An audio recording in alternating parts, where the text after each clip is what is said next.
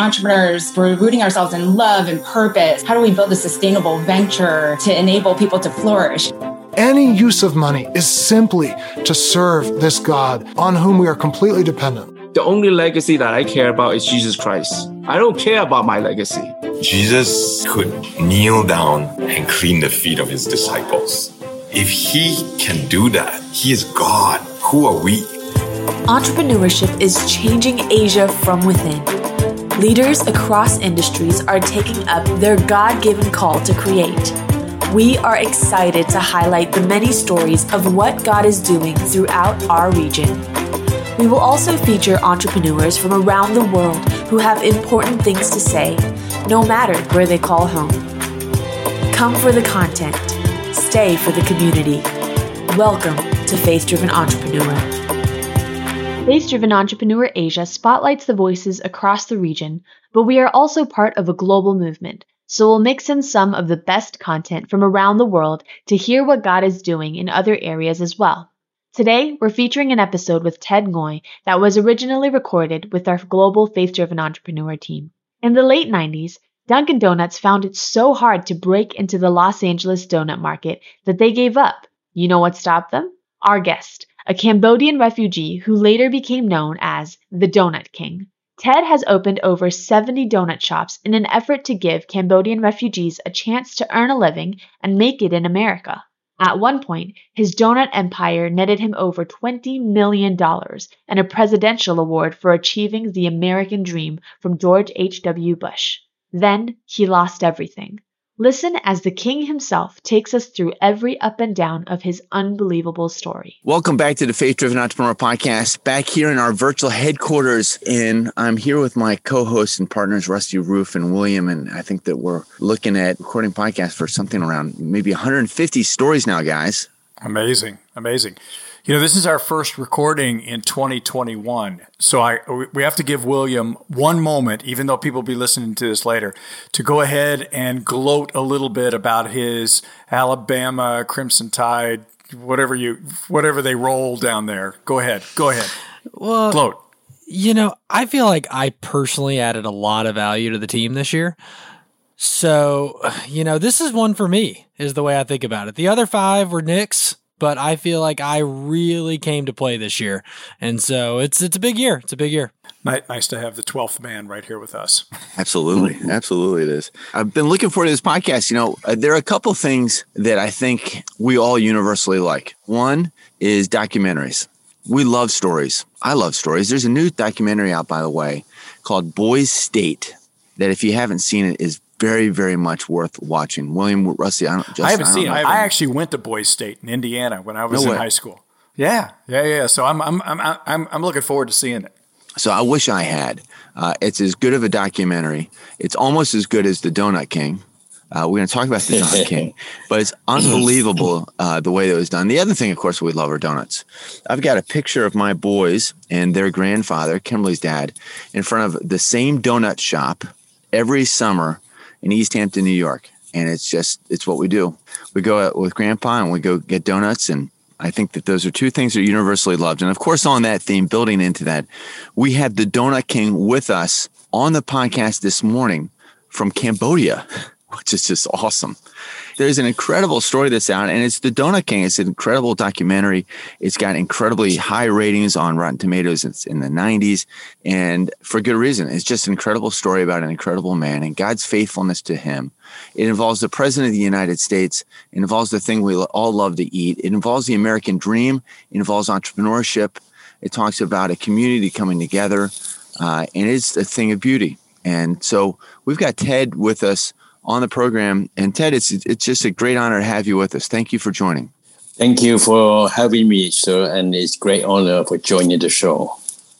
Well, start us, as we do with all of our guests, take us through your story from the beginning. What's unlike most of our other guests is most of our other guests didn't grow up in Cambodia, where you're now back in Cambodia. But take us back there. What was it like living there?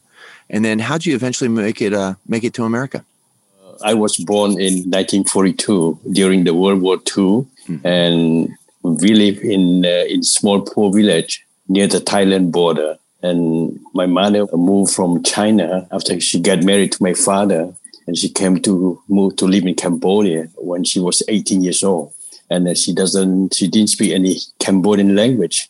And unfortunately, my father left us when I was 4 years old. And then my mother had to raise us in the difficult situation. And later, because the war erupted in 1970, later, my father asked pardon from my mother, and my mother forgave him, and he came to live with us again.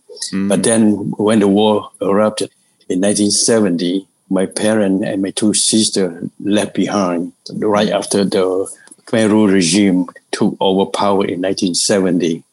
And during the war, I was major in the army, and my job was to oversee the new soldiers trained in Thailand. So after that, we sent them to the battlefield. So when the Khmer Rouge took over the country in 1975, we chose to go to America as refugees. That's an amazing story, and there's great movies. I think the Killing Fields and others just talk about it. Just a very, very brutal time in a nation's history, and you had that, obviously, that first row seat for that, and it must have been absolutely amazing. I wanted you to just share a little bit about what it was like living during that time. I think that here in America, we're pretty distant from the Vietnam War. We've been involved in different wars in the Middle East, but nothing that really just completely just enveloped and uprooted society in such a cataclysmic way. What was that like? What was it like to live through that and be a participant in that? What are your reflections now, 40, 50 years later? Yeah, during that time, I was young, and the war started in 1970.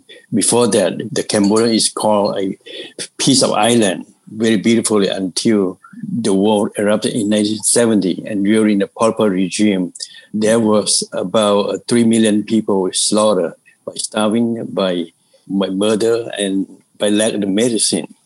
That is cruel, of course, very cruel, to compare with where we live nowadays in America or in Cambodia. Yeah. So I want you to tell us about the story about how you met your wife. I believe it had something to do with you playing the flute on your balcony every night and then throwing a note attached to a stone or something like that. Tell us about meeting your wife. Well, when I was in high school, in a French school, my wife, Sugantini, she belonged to a high-ranking official, like a princess in Cambodia. Very rich and very powerful family. But because she was born beautiful, and I kind of fall in love with her. But then I do not know that her villa, prestigious villa, right in front of that small apartment I rent.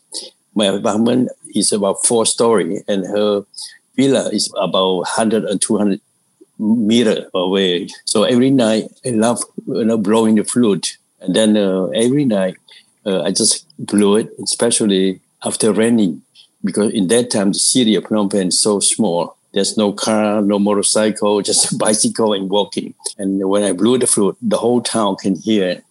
And later I found out, 200 meters from me is a big villa that belongs to Sugantini's villa.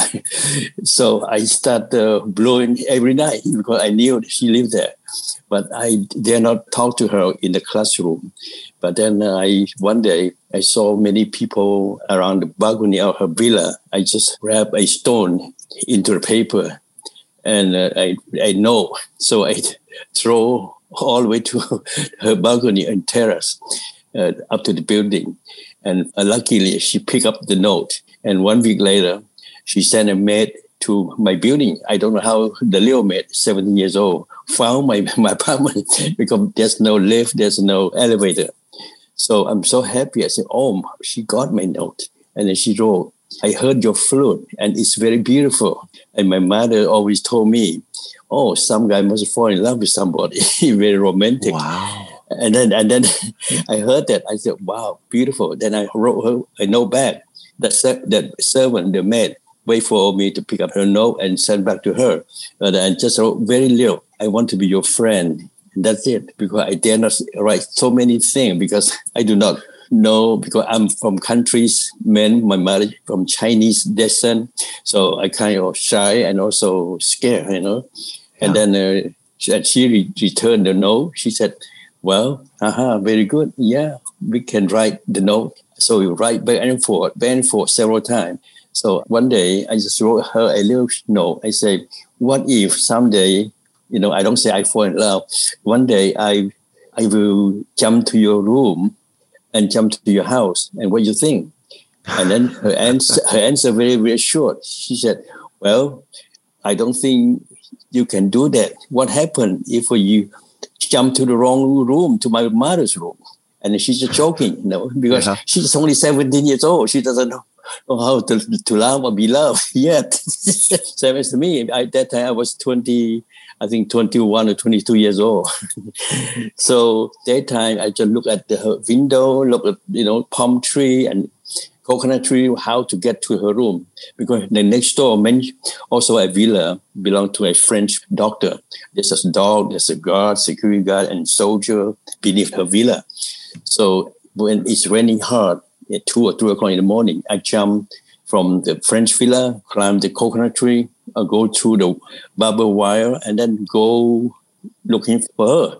Then I was up there almost, in roof of the villa, but I couldn't find any door, any window open. But luckily, there's one. I just tried to open, and it opened. So I jumped into it. In this bathroom. And then I said, God, I go back home or something? No, I said, no. When I make up my determination, I must move forward. Then turn left. There's a mini room, about 10 rooms. I don't know which one belonged to her. So I turned left. And the first room, I thought that must be her. That time, I do not believe in Lord Jesus yet. I just, someone in the heaven guide me to the right room. But then when I opened the door, and then I saw a young lady, long hair, black hair, facing the wall. But I knee down for about half hour. For half an hour? For almost half an hour, 20 to 30 minutes. Knee down. I dare to touch her. Maybe that's not her, maybe it's her cousin or sister. But then I said, well, I must touch her hair. And slowly, and then she turned to me and she said, I'm going to cry. Who's that? Go away. I said, please don't cry. If you cry, I must be killed. I must die. So why you doing here? I said, well, because I love you. And then she said, what I'm going to do in the morning when I go to school here and there. And I said, don't worry. I hide under your bed. I did. I hide under her bed for 45 days. 45 days. And then later, her parents found out. And then, oh my God, I don't know what to do. I just jumped through the window and run away. Wait a second. Hold on. I'm sorry. You said you waited under her bed for how long? For 45 days.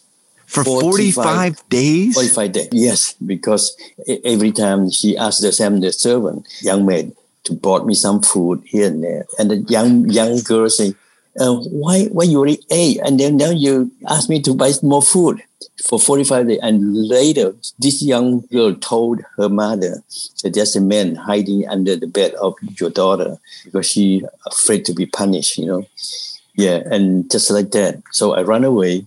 And then, cut the story short, my mother come from village and she said to ask pardon from her parents. There is no way because I either put your son in jail, he must have trouble.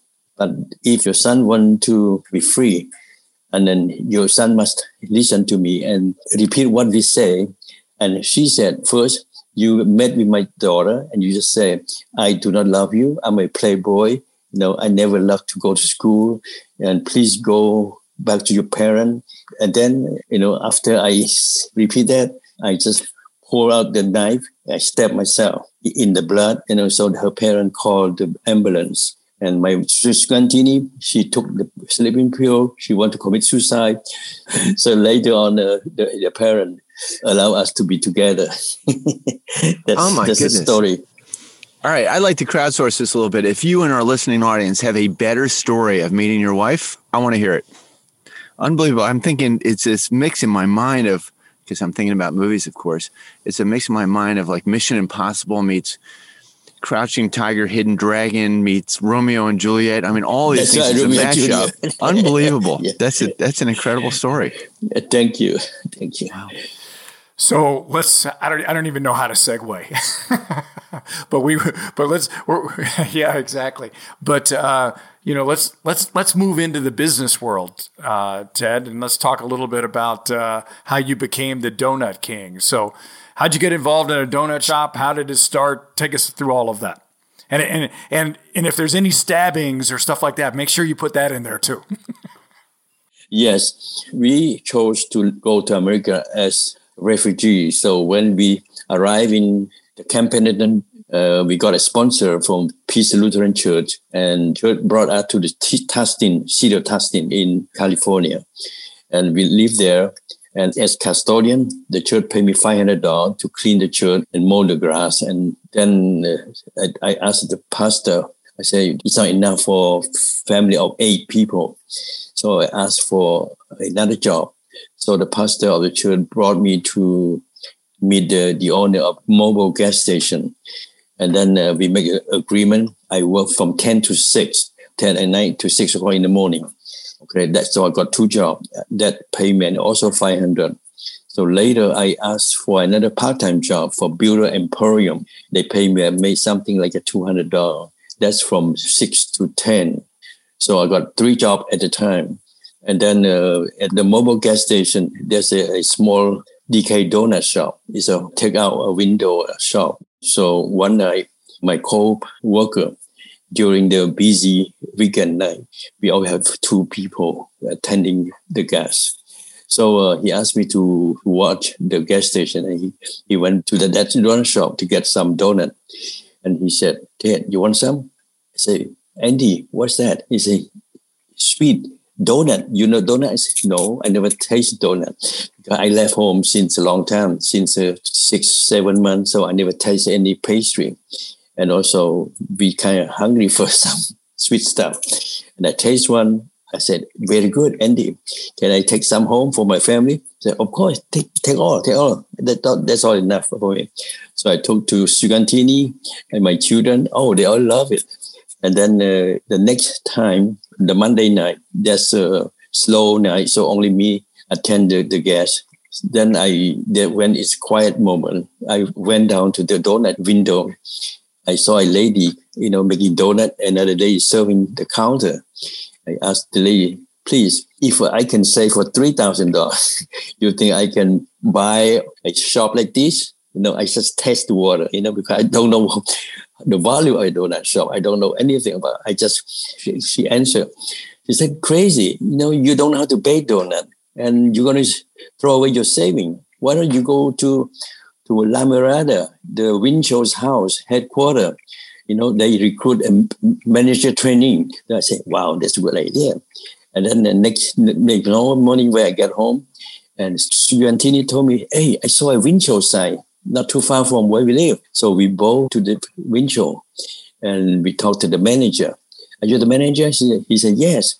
"What do you want?" I said, "Can you tell me where is the Winchell headquarters? Because I need a job."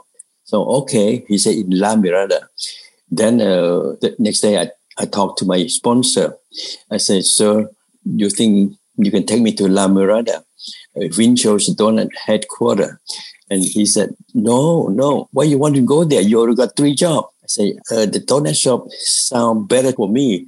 If I can run a donut shop, my whole family can work together instead of me run around and get 3 jobs. He said, "Well, let's try." And then he took me to La Mirada headquarters, talked to the manager. And then he said, "Ted is a good guy. He's working hard. And he's major in the army in Cambodia. He's a refugee. Our church sponsor him. He should be good for Winchell." And then the manager said, "We never employ or recruit any people from that kind of work from Asia, from Southeast Asia. And Ted, we were the first one." Then he said, "Well, Ted, are you ready?" I lied to him. I said, "Yes, I'm ready, sir. In fact, I did not sleep for all night already." But then I say, "I don't want to lose the opportunity." And I said, "I'm ready." Then he put me right away to teach me how to bake, to clean the window, clean the bathroom, and try to learn how to order the supply, everything. So, I feel so good. Then I got 3-month training. So in maybe November, prior to Christmas, I got a store, Winchell's donut shop in Newport Beach. That was a slow store, but it's perfect for my family to run. That's how I get to donut business. Wow. So I suspect that Winchell wasn't used to people just showing up and saying, hey, I want to get in the donut business. So that's extraordinary just there that door would open up for you. So now you've transitioned over and you've got your first donut shop. And talk our listeners through, because our listeners are entrepreneurs who take businesses from an idea, to try to grow it and scale it. But at the earliest of days, trying to understand what's going to make a business successful. So take us through what made that first donut shop successful. And then when did you make the idea and when did you feel confident to start to scale? Well, I have to thank Winchell for the opportunity. They trained me and they gave me a shop. And then as I always want to own my own business, as I asked that lady, if I say $3,000, can I open the donut shop with $3,000? After 1 year of saving, I got about $30,000 because I paid Sugantini serve the counter, and then my nephew come to help the clean, and then we don't hire anybody. There's no payroll. We baking, we serving, so we save all the labor, and then I save about $30,000 for first year. So that with that $30,000, the police come to the donut shop. I say, sir, I got some money from saving in America. Is there any way to buy a shop, like a donut shop? So, oh yeah, that's easy. So he went out to grab a registered newspaper, and he looked at the business opportunity. Here, look at this section. All the donut shop and grocery store and liquor store for sale. So I look at the donut shop. Oh, I found one saying, oh, here, they only sell for $40,000. I say, wow, that's a good one. And then I asked my wife, and we go to La Habra. The first shop we bought, it's called Christie's Donut. That's my wife's name. When she got American citizenship, she changed from Sugantini to Christie, get the name from the donut shop. So we negotiate, and then we put $20,000 down, and we make a note for 3 years with $500 per month payment. So we got a donut shop. So when we got that donut shop, I still hold on to the Winchell's. So I got 2 shops to run. So with the income combined, I got almost $50,000 per year. That's amazing. That's amazing. And then when did you make the decision that, one shop could turn into 2 or 3 or ultimately up to 70? Yeah. Well, I think in 1975, we have about 50,000 refugees coming from Cambodia to America. So that's a stepping stone for my dream. Because, in donut shop, we need labor. We need a lot of help. And that time, because all our fellow Cambodian American, they don't have job, because working at McDonald's, you can only earn $2 an hour at that time. So it's hard to find a job. So I invite everybody to learn how to make donut and to sell donut and open donut shop. I call the general, I call whoever I know from Oregon, from Texas, from Washington, Seattle, everybody come to learn. And I pay some money, and because I want to help them, because they are refugee like me and my countrymen. And then we opened second store in Fullerton. And when I opened, I also train people. And my wife, Christy, also show people how to take care of the counter and place the order stuff.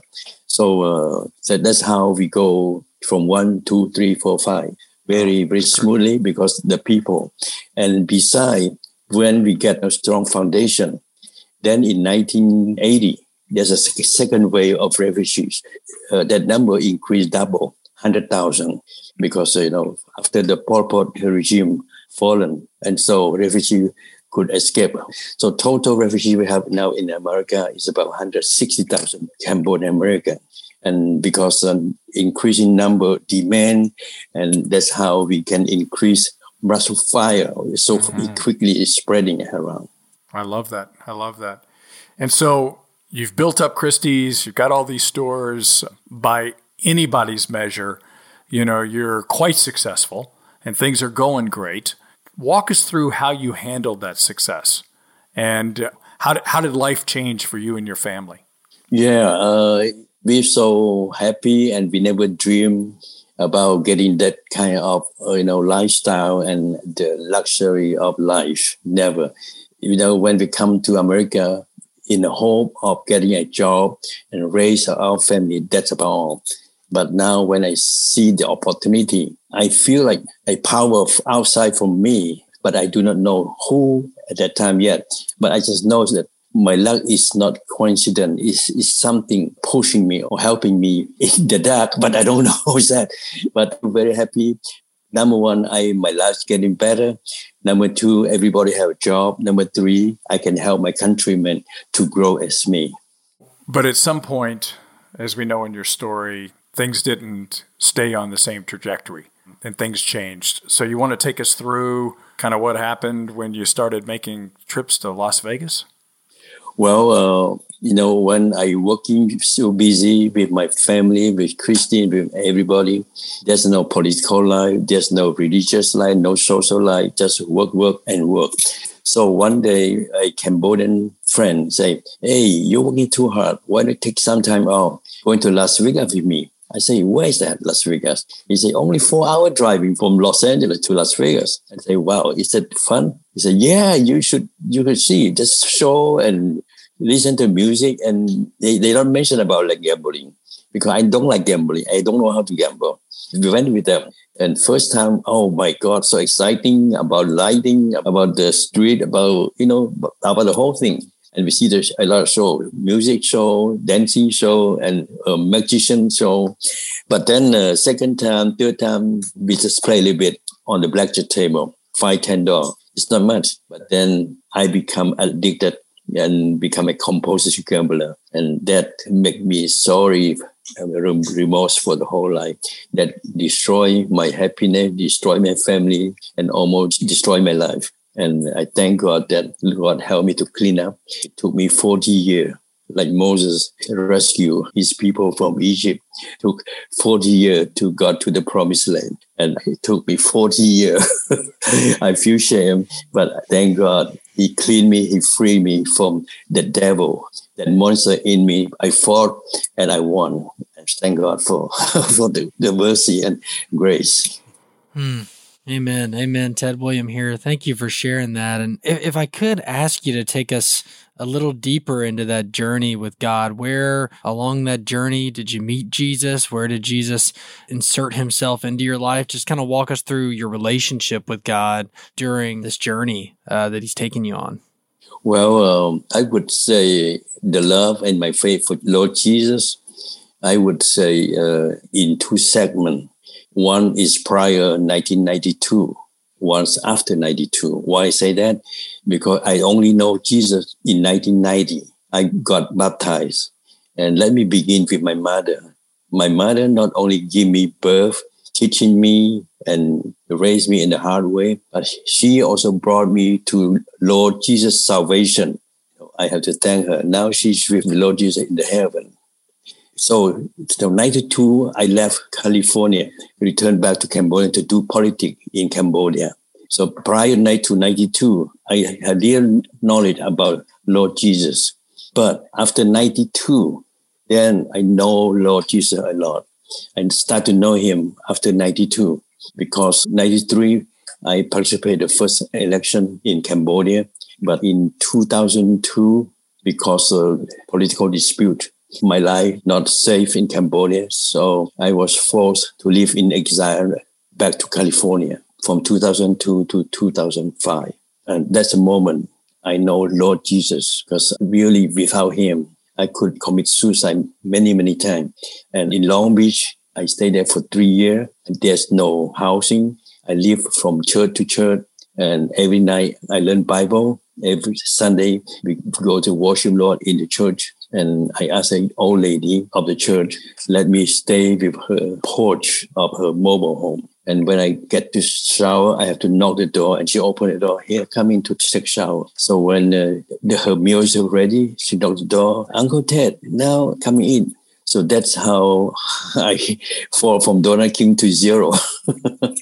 I left my young children and young wife in Cambodia, and I cannot afford to send my children any money. Yeah, so I feel sad and feel sorry, but I fought and I survived again.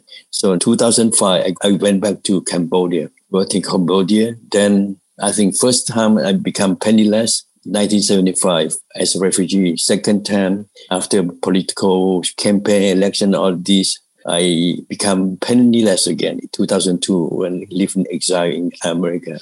And third time, 2007, I found out my young wife had an affair with somebody, and I took the two young children. So I went to live in a coastal city called Gap Province. And down there, I don't have any penny again. So 3 times I live in penniless. 1, 2, 3. So after 1932, I knew Jesus very well. Without him, I wouldn't be standing here today. In Gap City, without money, every night I ate a pack of noodle, 2 children and me. No shelter, no home. So that's how difficult life I'm facing. Many times, very miserable way. Then somebody said, is there any church in Gap City? They said, yeah, there's one. So I went all the way by bicycle. I borrowed a bicycle, took my 2 children. So it's about 40 kilometers per day without food at night and without shelter at night. But anyway, we struggled through the hardship. And then I found the pastor. I said, Pastor, where's the church? He said, here, right here. I said, oh, you see, under the wooden house. And at 1 o'clock Sunday afternoon, people get together like a villager and family, about 10, 20 people. I said, can I join worship with you, Pastor? He said, oh, welcome. So I bought a little organ. And every time I went to church, I play organ and people sing. We have joy. We have so much joy. And we keep praying someday, Lord will allow us to make enough money to build a church. I stayed until 2010. Then I got some money. I built a church right there, the first church. And now I already bought another land in Kompot province. So I pray that someday when the funds are available, we build another church, a new one, second one. So that's how I know that somebody is helping me along the way. Now I know who is that. His name is Jesus. So I really want to stay with him and get close to him at the end of my life. Amen. Amen. Well, what an amazing story you've walked us through, from being born during the war to leaving to owning, I think you had 70 donut stores at one point and fended off Dunkin' Donuts to coming into your market. To sort of struggling with addiction that you know so many of our listeners have struggled with various parts of addiction. We did an episode a while back on addiction specifically and how the enemy can tempt us with so many different things. Back to finding the Lord and starting small churches and seeing him thrive and meet people in those ways. Recently, as we mentioned in the intro, you did a documentary called The Donut King. Could you maybe share with us just a minute or two? How was it like to relive those stories, to relive your life through this filming? Yeah, well, see, the biggest problem I was facing, that was gambling.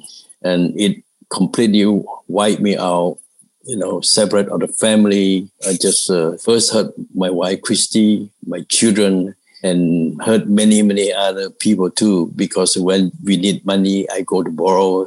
I never be able to pay back, and I feel so much hurt. And when the documentary took me back to America to see all the donut shop, to see the villa, the mansion that I used to live in Mission Viejo, and the deluxe condo in Newport Beach, and went back to Las Vegas. Just feel remorse, but there's nothing I can do except I thank God he gave me a new life, and I'm very happy. I live in peaceful now. Thank you. And Ted, as we come to a close, you may not know our final question is always along those lines. We love to ask and see how God connects our listeners and our guests through his word, through the Bible. And I would love to ask you if there is a scripture or a story from the Bible that maybe God has been using in your life during this time. And if you wouldn't mind sharing that with our audience. I know each time when I went through pain, I know he has another plan for me. Each time I went through a difficulty, I knew something's going to happen to me. So now I know that he have another plan for me, and I don't know what's the plan. I prayed so many times before I came for this interview. I said, Lord, I just like Moses. I'm not a good speaker and I feel shy. I don't know how to put testimony all together. I don't want to disappoint you. So I please ask him to put his word in my mouth. So now I don't know what to say except that I love Jesus. I would sacrifice my life, my soul to him. And I know one day I want to live very close to the second church that I'm going to build. And now we just wait for the funding. And I would like to build a house right by the church so I can live close to him and serve more and spread the gospel and good news about him. I just want to follow Jesus. Yeah, amen. Let him give the words to speak. That's the Jesus I know. I don't do it well sometimes, but that's the one I know. We are grateful for the opportunity to serve this community and have listeners tune in from over 100 countries. Entrepreneurship is often a lonely journey, but it doesn't have to be. You can find fellowship with other like-minded leaders by joining a foundation group. There's no cost, no catch, in person or online. You can meet an hour a week with peers in your area or on the other side of the world. You can also stay connected with us by signing up for our monthly newsletter at asia.faithdrivenentrepreneur.org. All this is made possible with the special help of our team and friends across the movements. Thanks to everyone leading entrepreneur groups and watch parties to spark this movement in your area. We are grateful for you. Hey everyone, all opinions expressed on this podcast, including the team and guests, are solely their opinions. Host and guests may maintain positions in the companies and securities discussed, and this podcast is for informational purposes only and should not be relied upon as specific investment advice for any individual or organization. Thanks for listening.